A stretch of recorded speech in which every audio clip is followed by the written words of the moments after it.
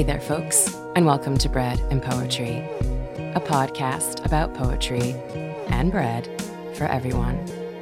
I'm your host, Diannely Antigua, Poet Laureate of Portsmouth, New Hampshire, and Poet Laureate of Your Hearts. On this podcast, we talk to people in our community, the poets and the non-poets alike, about poetry and what it means to them. In the words of Roque Dalton, I believe the world is beautiful and that poetry, like bread, is for everyone. So today's episode is going to be a little different. It's been maybe almost about a year since I started this podcast, so I thought it was about time to do a special reverse interview where I answer all the questions I've been asking my guests. Today I have my dear friend, Jonathan Riley, who you may remember from episode 1. He's going to take over and host this episode. So, Jonathan, I pass this metaphorical torch of bread to you. What an honor it is to hold that bread torch. Howdy. Hey. I'd like to read our guest's bio. Diannely Antigua is a Dominican-American poet and educator, born and raised in Massachusetts.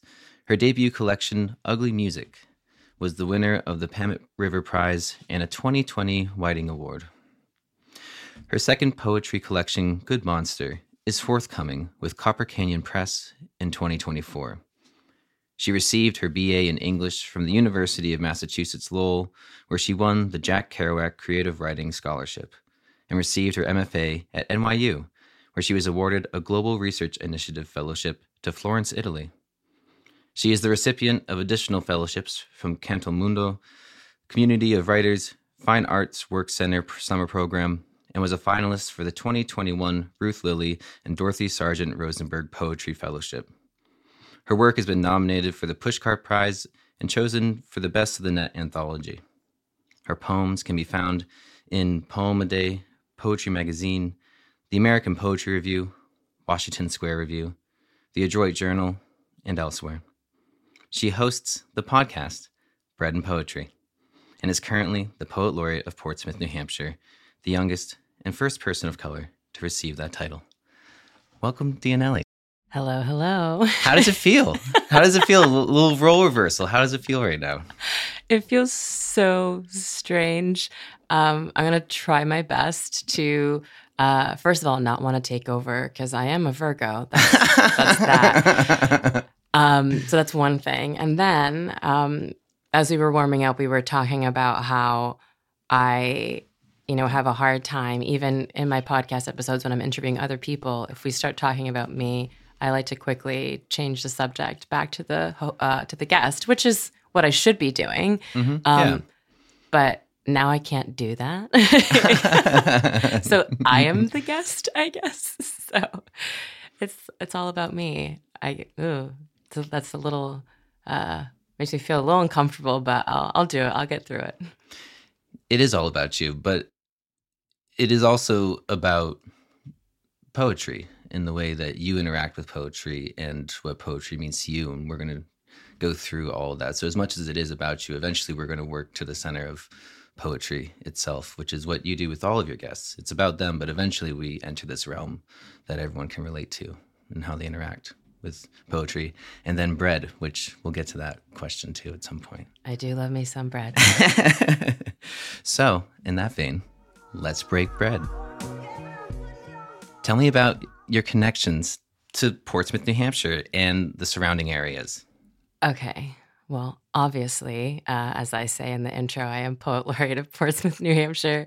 And it's funny kind of how I ended up here. I ended up here in 2020 during the pandemic, which is the worst year and the worst time to transition into anything new. But that's when I, got to Portsmouth. I had won the Whiting Award, and I really wanted to create a space, a home for myself, because for the past, 5 years prior to that, I'd been in lots of different places. I'd been in Massachusetts where I grew up, and then I was in New York, And then I was in Italy. Then I was in Amesbury and then West Newbury. And that was all like, moving, at least almost every year. And I really wanted to set down roots, and I wanted to set down my own roots. And winning the Whiting Award was a great opportunity for me to do that. And I had finally had the funds to do that for myself. So I, looked on Facebook Marketplace, found an apartment that was kind of in the area in a town that I loved, which is Portsmouth. And that's why I'm here. And I've, quickly made this apartment my own. It's also where I record this podcast. Yeah. It's a beautiful apartment, by the way. It's really amazing. Thank you. It's also like scarily clean. And it's because it's my own apartment, I'm even that more obsessive about keeping it clean, which is maybe not the best thing for my mental health, but, yeah, that's neither here nor there. But back to Portsmouth. So, being poet laureate, at this point, I've been poet laureate for a year, and I've done a lot of work in the community. Yeah. I've worked with Haven, which, if you're not aware, Haven is an organization that helps support victims of domestic violence and sexual abuse, provides them with resources and shelter. And I also work with NH Panther or New Hampshire Panther, and we did an episode with them, a poetry and conversation episode at Plymouth State University, and their mission is to help end racism, particularly in the Plymouth area, but New Hampshire at large. And, that's through youth programming, the Black Excellence Fund, and now poetry programming, which we're going to start doing more of. Wow. I work really closely with those two organizations, and I do various events throughout the community and the Seacoast. Just, did a keynote at a women's conference in Salisbury, Massachusetts. And yesterday I did a reading at the Word Barn, which is in Exeter, New Hampshire. So I'm kind of just all over the place doing the poetry thing. Yeah, and you really are a prominent figure in this community and in the surrounding area. And part of that is your how involved you are. You've taken this role of poet laureate and elevated it. And that's really been amazing to see just in the last year, as your friend and watching you continually engaging the community, and you're moving around. It's not just Portsmouth. All these things that you're doing with the title of Poet Laureate of Portsmouth, these feel like things that you've been doing already. Your involvement in poetry, your involvement in the community, and your involvement with causes close to your heart. How, or even if, has the title of Poet Laureate changed the amount of involvement that you've had, or is this just what Diannely does? Well, this is definitely what Diannely has wanted to do. Excellent. Sure. That's really cool. It feels weird to talk about myself in third person, but these causes definitely have been things that are really important to me. As a survivor of domestic violence and sexual abuse, I really want to raise awareness, help raise funds to support that cause and to support those victims. And it's really important for me to share my story, and poetry is the way in which I do that. My poetry is very sad, but it's one of survival and triumph. And the reason I'm here, or like how I got here, was through those things. And they've made me who I am today. And they've made it so that this is a cause that I'm really passionate about, and that I want to, make sure I do everything that I possibly can in this lifetime to help people who may have experienced things like I did. And, that's very unfortunate, but those things will continue. And I would like to say that I hope that they will end, but, we're going to need to protect those that need to be protected and supported. I really want to keep doing that work regardless of whether I'm poet laureate or not. And I feel like the platform of poet laureate has given me the community support and, a bit of funding to do the work as well. And it's given me the time to really focus in on these, these topics and these causes in a way that I haven't been able to do before because, I had other things that I needed to do. I was working serving jobs before the pandemic or substitute teaching, and all of those things didn't really allow me the time to really focus on these causes. They were things that were on the back burner, and now supporting these causes is what is at the forefront. Yeah, that's really wonderful. And it really speaks to the power and the importance of having these scholarships and fellowships and the Poet Laureate program, being able to like have the funds to make the time for these causes is really amazing. It's been really amazing to watch you take part in that. And part of that is your belief that poetry is for everyone, and like poetry, so is bread. Yes, indeed. So this is the most important question of the show, and we're all dying to know. What's your favorite kind of bread? I've been asked this question by so many people. Everywhere I go, what's your favorite kind of bread? And they're like, hold on a second. I'm like, I just have to wait to find out. Big reveal. I know. I think in some previous instances, I've told people that it's sourdough, which I really, really love sourdough bread. And I'll be like the other guests, but people have already said that before, so I'm going to choose a different bread. But I mean, we can all have the same favorite bread. That's fine. Jake Baver, who was one of our guests, chose sourdough bread. And I wanted to highlight a different type of bread that's also one of my favorite breads, which is fagasse bread. And it's kind of the French version of focaccia. And it's made with like herbs and olive oil. And a lot of the times it's shaped into things, and one of the shapes is often like a leaf shape. And I was introduced to this bread just only like a few years back. I love it. There's a rosemary fagasse that the Beach Pea in Kittery, Maine sells. It's delicious to have with soup. And for those who know me, they know me as the soup queen or the soup bitch, whatever. I'm always making soup. It doesn't matter what season it is. And this fagasse is just a great side for any soup that you can think of. Fagasse goes really, really well with it. So I'd say that's my favorite in the recent years. That sounds delicious. Where did you first interact with fagasse? Actually, it's part of a love story. Buckle up, folks. A past partner of mine, brought fagasse over to dinner when I made a soup. I had made lentil soup, and it was one of the first times that he had ever come over to have soup. There were more times that he came over for soup because, of course, that's, again, most of what I make. And he, like a good, dinner guest, he brought something, and he brought me soup, not soup. He didn't bring me soup. He brought bread. I was making the soup.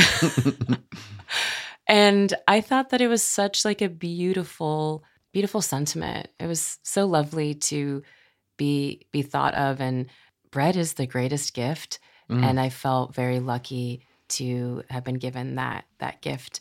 Life happens and things happen, and I'm no longer with that person, and that's okay. But like fagasse holds like a very special place in my bread heart. So yeah, that's how I was introduced to fagasse. That's beautiful. Yeah, I'm glad that fagasse has remained. Yes. The person hasn't, but the bread has. Bread is eternal. It really, really is. Bread is eternal. Tell us a beautiful, powerful, or challenging memory that includes bread, and it doesn't have to be fagasse, although I feel like we sort of skated on a memory there for a moment. Share with us. So I actually was brainstorming with my family about what bread I should talk about. Ooh. And it was my sister's birthday a few weekends back, and my mom had invited us all over for dinner, and she had made a gluten-free cake for my sister, and she made, fajita dinner for us, which is like my family's kind of go-to dinner when we get together. we're not Mexican, but we eat a lot of fajitas. Just putting that out there. But I was talking to them about it, and there is a family trip that, my dad's side of the family is going to be going on coming up. And my parents are divorced, and my parents were divorced when I was about 2 years old. So I don't know my dad's side of the family very well. But my grandfather on my dad's side, so my dad's father is turning 100 this year. Oh, my goodness. In June. And that side of the family is planning a trip to the Dominican Republic. Oh, and cool. Sadly, because of finances, I'm not going to be able to join. But it was just a reminder of how I've never been to the Dominican Republic. I've never been there before. And I'm so tied to this island and this place, but it's a place that I've never, been able to see with my own eyes.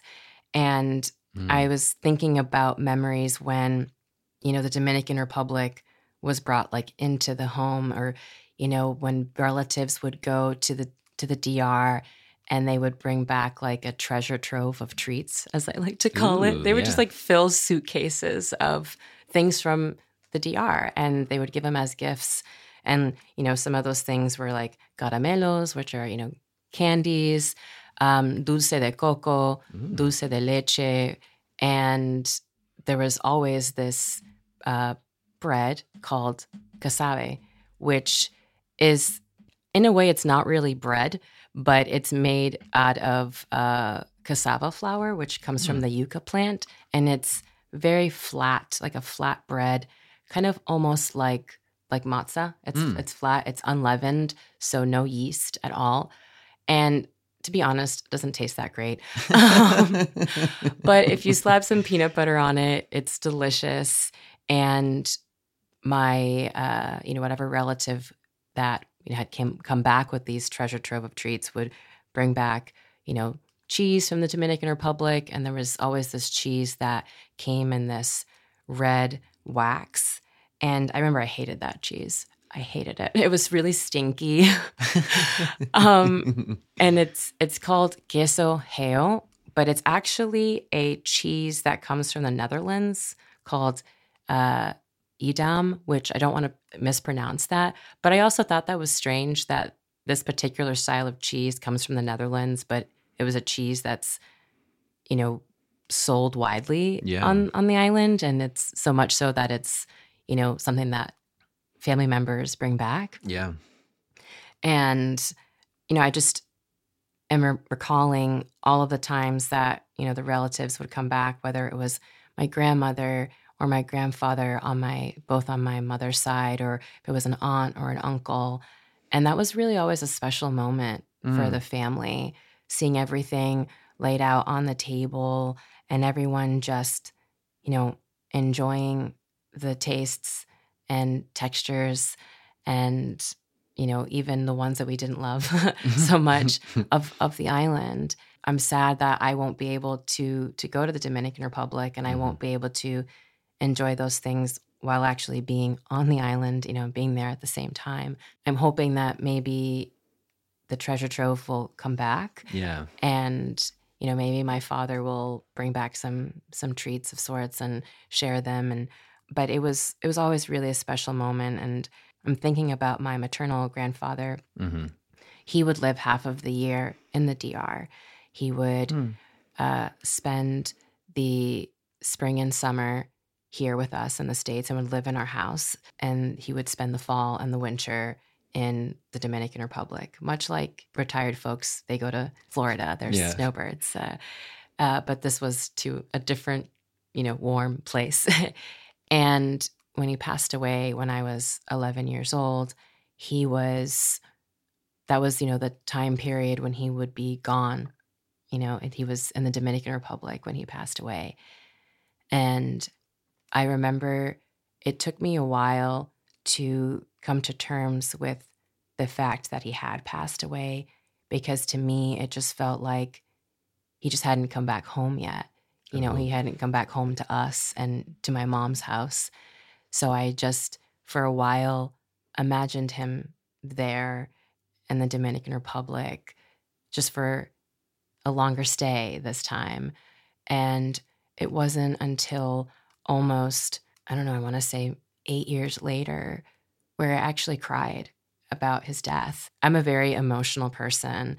And to me, that was really strange that it took that long for me to grieve him. And it was because I had written a poem about okay. him. And that was the way in which I was able to access those emotions and that, movement of, island to the US and back again. And, I don't know if I believe in an afterlife. I'm not sure. But I think we're always kind of in transition. We're always moving and evolving. And I think a part of me still wants to think that he's in the DR and he's still alive and that he's sitting under a mango tree, his feet propped up. And that's actually my mother's last, memory of him was he was sitting under a mango tree in his yard with his feet propped up. And yeah, I'd like to think of him that way. And I'd like to think that he'll be coming back soon and he'll bring back Casabe and we can all sit down at the table and eat it together. That's beautiful. Do you think that would, when you do go to the DR, do you think that vision will be some lurking somewhere in the back of your mind as you really visit this piece of yourself for the first time? I think so. It's hard. I think it would be hard not to. Yeah, totally. And I'm thinking about the cotton shirts that most of the men wear on the island. And I forget, there's a particular style of shirt and it has like really beautiful like embroidery on it.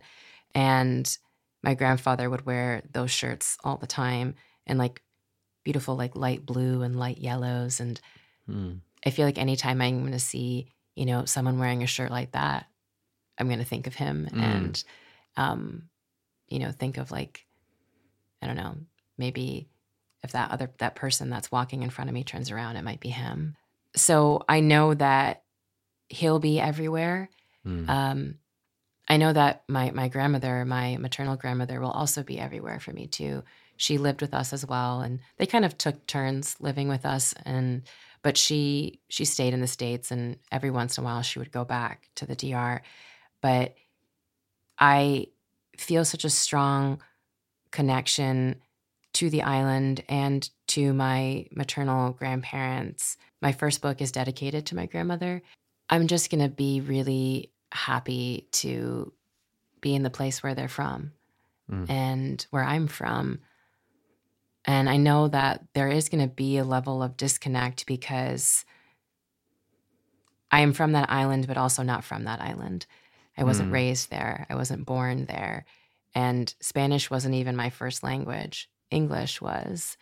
I know there have been times in my life, and even now too, that I don't feel Dominican enough to even go back.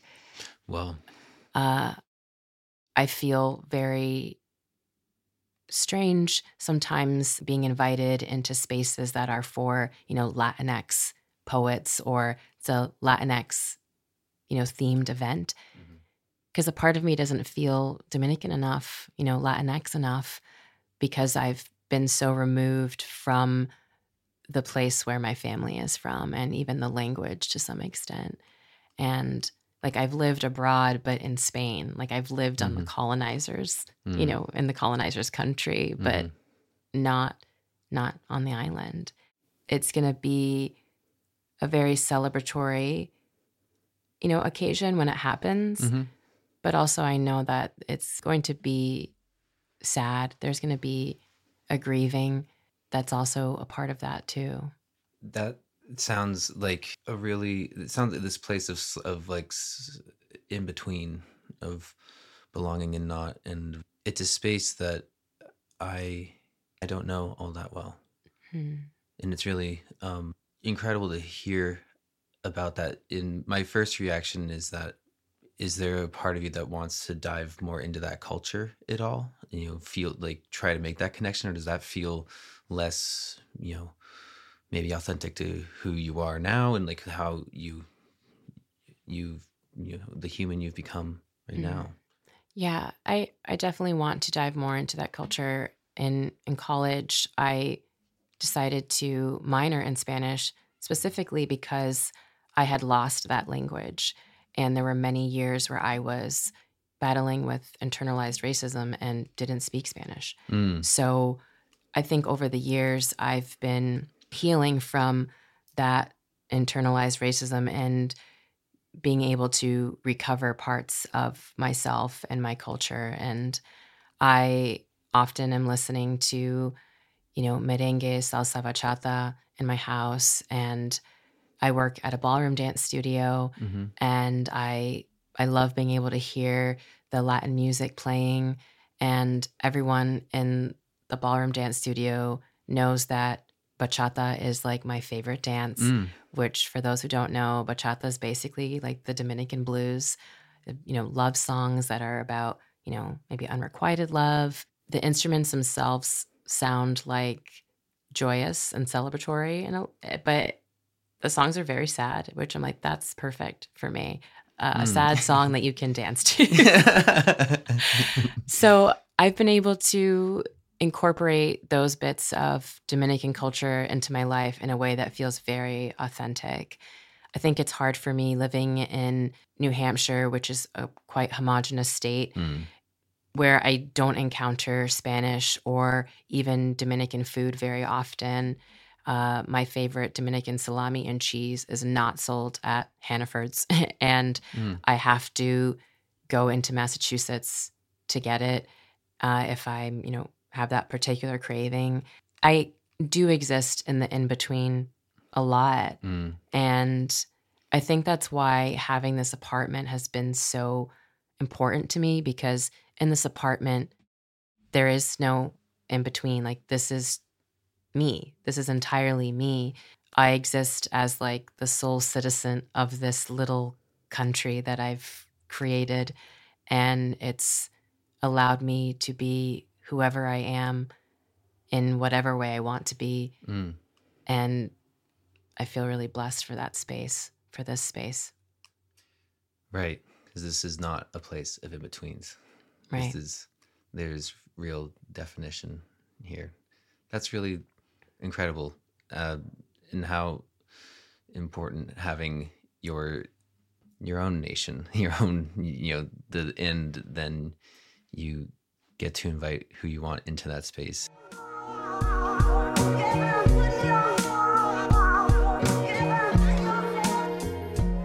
Hearing about these different parts of you and hearing about the music that, brings you alive a little bit, the upbeat, the meaning of the song is a little bit sadder. It sounds like a lot of my favorite poetry. It sounds like, oh wow, this is a beautiful poem, but my God, I am about to cry, or maybe I am crying.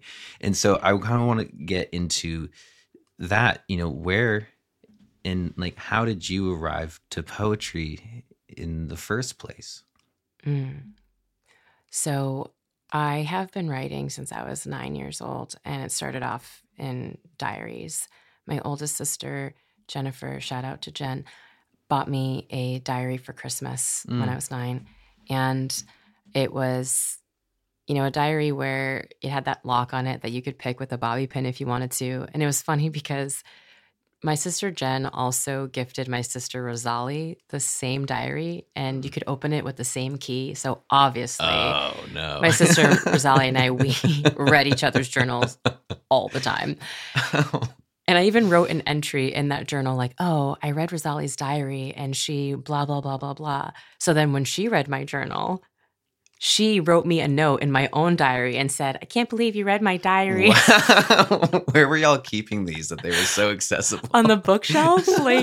Yeah, we didn't hide them anywhere. No.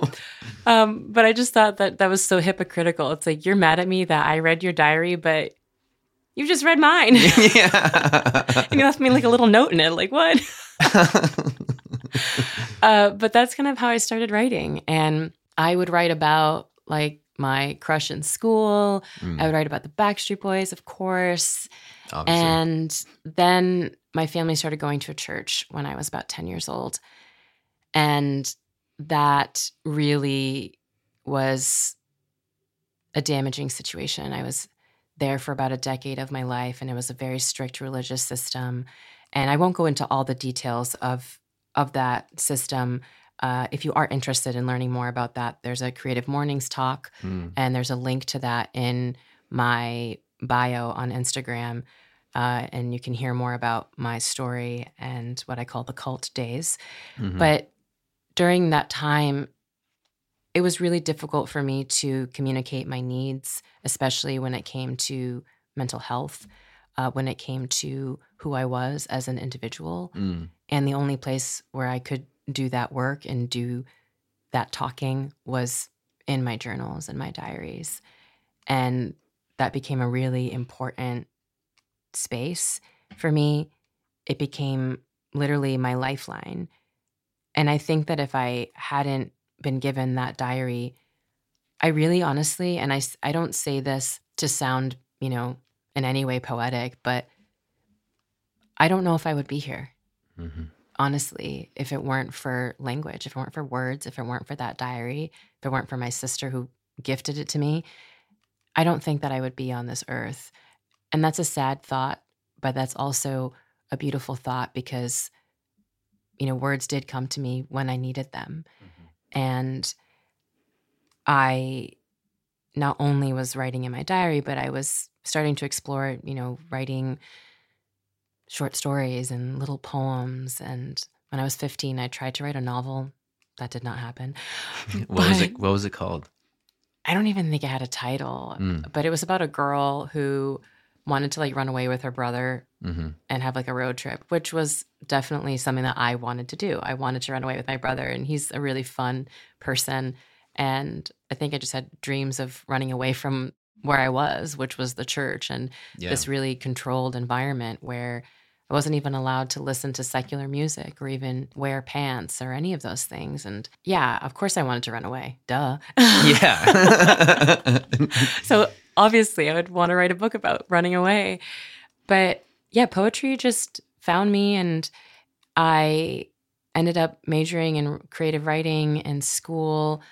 And it was there that I learned what an MFA is, a Master's of Fine Arts, and that you could get one in poetry, that one could be a scholar of poetry. I'm like, what the F is that? And I was encouraged by every single one of my professors to do that, to pursue that.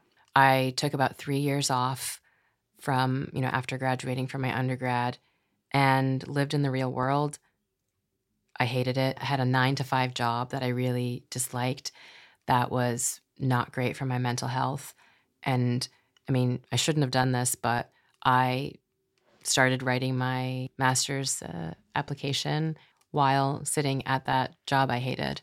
And it sounds like you should have done that, and you did do it. I did it. And, I went to NYU, and and here I am, poet laureate. It's just been a journey to being 9 years old to now almost 34, and how important poetry has been, throughout all those years.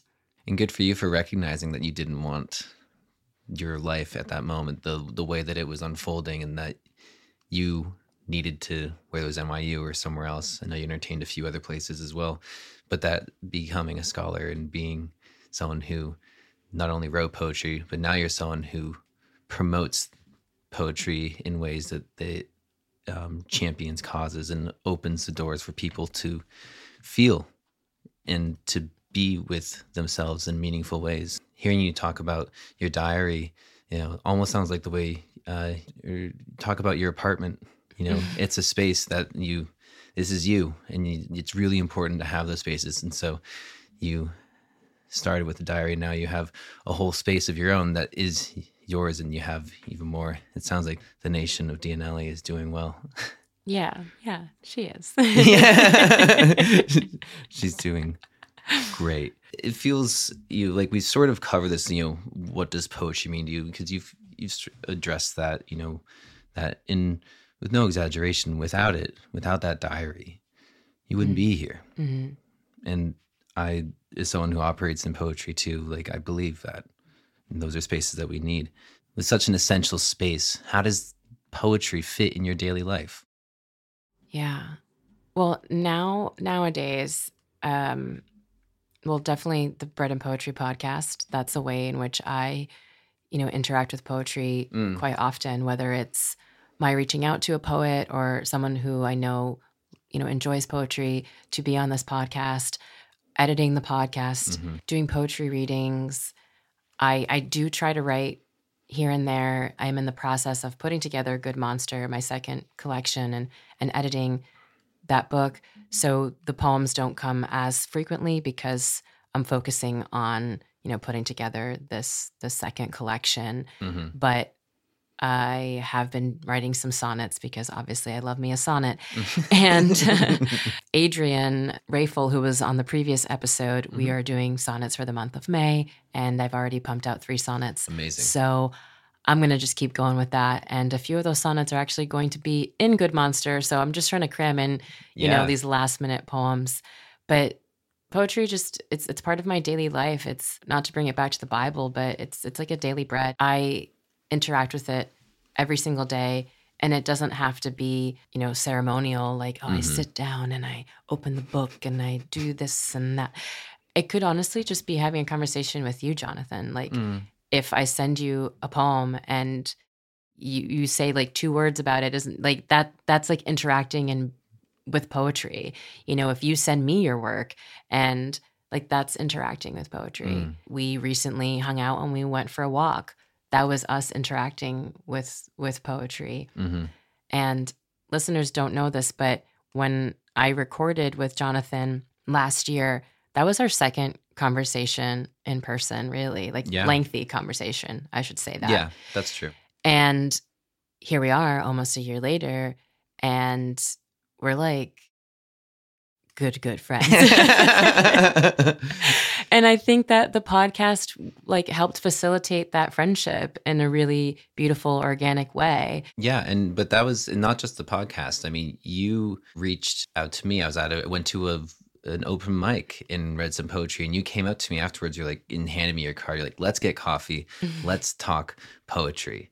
And that is another way in which you interact with poetry. You facilitated that. You were like, I want to talk about this with you. I want to hear what you're thinking. And likewise, I want this conversation to be a 2-way street. And and since we've, had a great time in Seattle at AWP and whatnot, and it's a busy job being the poet laureate of Portsmouth. And I only recently stopped teaching at the University of New Hampshire. So our schedules have been difficult at times, but like poetry, any relationship, it's the effort you put into it. And that's really beautifully said. Just like, even if it's just sending a poem to a friend, you don't have to always be like machinery pumping out work. You don't have to always be revising. Sometimes it's just being with other people who like poetry. Yes, exactly. And that's Bread and Poetry. That's this podcast, and getting you around all these people. And it's been really cool. The last time we went for a walk, we spoke at length about all the people that you've had on this podcast. What an amazing collection of poets you've had on here and people. And can you speak a little bit to how that has, how that interaction with the poetry community has maybe influenced your own writing, or just how has this evolved? How's Bread and Poetry going for you? Yeah. Well, first of all, I really just want to thank all of the listeners who have been, listening and interacting with the podcast too. And it's meant a lot to me. And I'm really grateful that I've been able to interview people within, this Seacoast community, but also the community at large. Joshua Burton, for instance, not from this area. Alexandria, she lives in LA. Like, community doesn't need to be, people that are right in front of your face or that live within a 30-mile radius. Everywhere is community to me. I think you can make community anywhere. A lot of my poetry community exists or lives on the internet, on Instagram. And I don't feel like community has to be contained in, and again, in a really small radius, but it can include the entire world. It can include whoever you want to invite into that space. And I've just really enjoyed all of the people that I've invited to participate on Bread and Poetry. Some of the people, my first ever conversation has been on the podcast, like Maya Williams. Oh, yeah, the Maya. first time I talked to Maya was on this podcast. And now I'm blurbing Maya's, second collection that's going to be coming out later this year. So I've just been able to use the podcast as a way to build friendships. Like you're an example of that.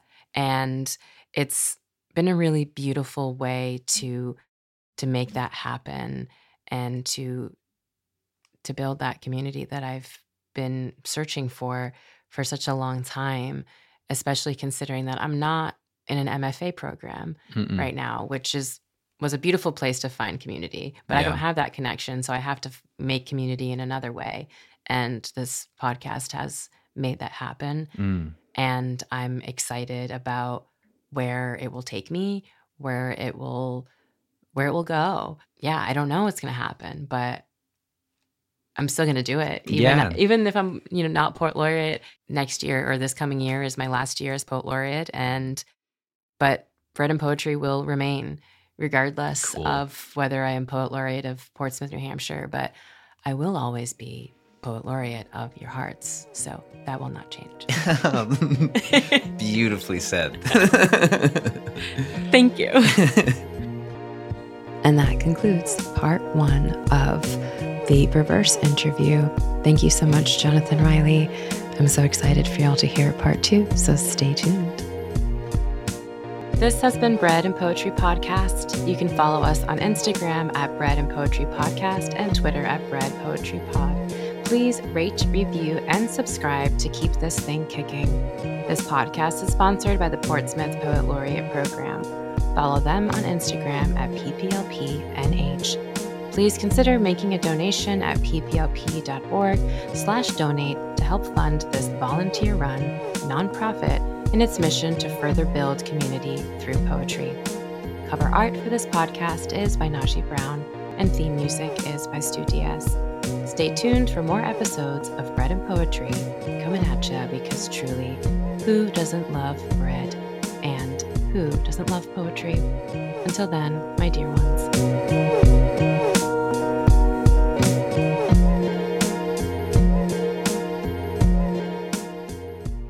What did you eat for breakfast today? Hopefully it was not barbell. Oh, wow. Amazing memory. That's